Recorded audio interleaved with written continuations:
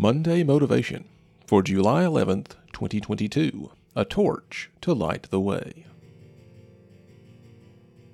Thanks for joining me for Monday Motivation. I hope you're encouraged to be a doer of God's Word this week. I'm sure we've all found ourselves in difficult situations that we've made more difficult by stubbornly trying to solve them our own way. Try as we might, there are some things we can't talk or work our way out of. We just have to go back and do things the right way. As Micah 6:8 reminds us, God has told us what is good and required, to act justly, love faithfulness, and walk humbly with God. When we do, God reveals that He is there, just as He said He would be. We see examples of this in Elijah's challenge of the prophets of Baal in 1 Kings chapter 18.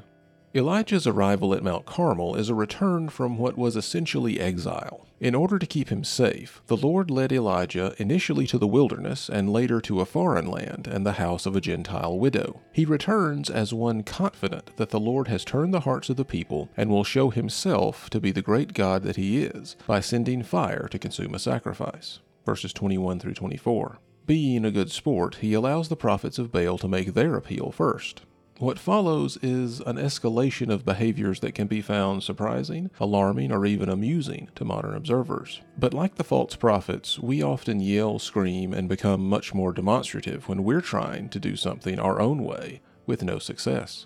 To make it more frustrating, the text says that no one answered, verse 26, and worse, no one paid attention, verse 29. Often the greatest levels of frustration and anger we reach are when we feel that we are being ignored. Worse yet, Elijah is goading them on, making sure that they exert as much effort as possible to prove his and the Lord's point that Yahweh is the only true God. There's a fair amount of theatrics in Elijah's behavior. This is more apparent once he takes his turn. He calls the people to watch him, rebuilds a broken altar, and symbolically represents the 12 tribes with 12 stones included in the refurbished altar. Verses 30 to 32. The people are called to assist by soaking the altar with water, verses 33 and through 35. Finally, when Elijah acts is a reminder to the people of the evening sacrifice required in the law, verse 36. But all of these are to capture the people's attention and prepare them for the miraculous display of God's power that is to come. Elijah's appeal to God is really very simple. He prays that God would reveal Himself and in doing so, vindicate Elijah as a true prophet.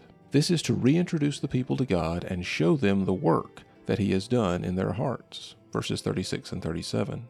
No idol in the world could do what God did. No strength, knowledge, or resource we have today can do for us what God can do for us. Rather than going your own way, take a moment to seek God. Trust Him and be obedient to His way. You may not get what you expected, and that may just be the best thing. Thanks for listening, and I pray God's best for you this week.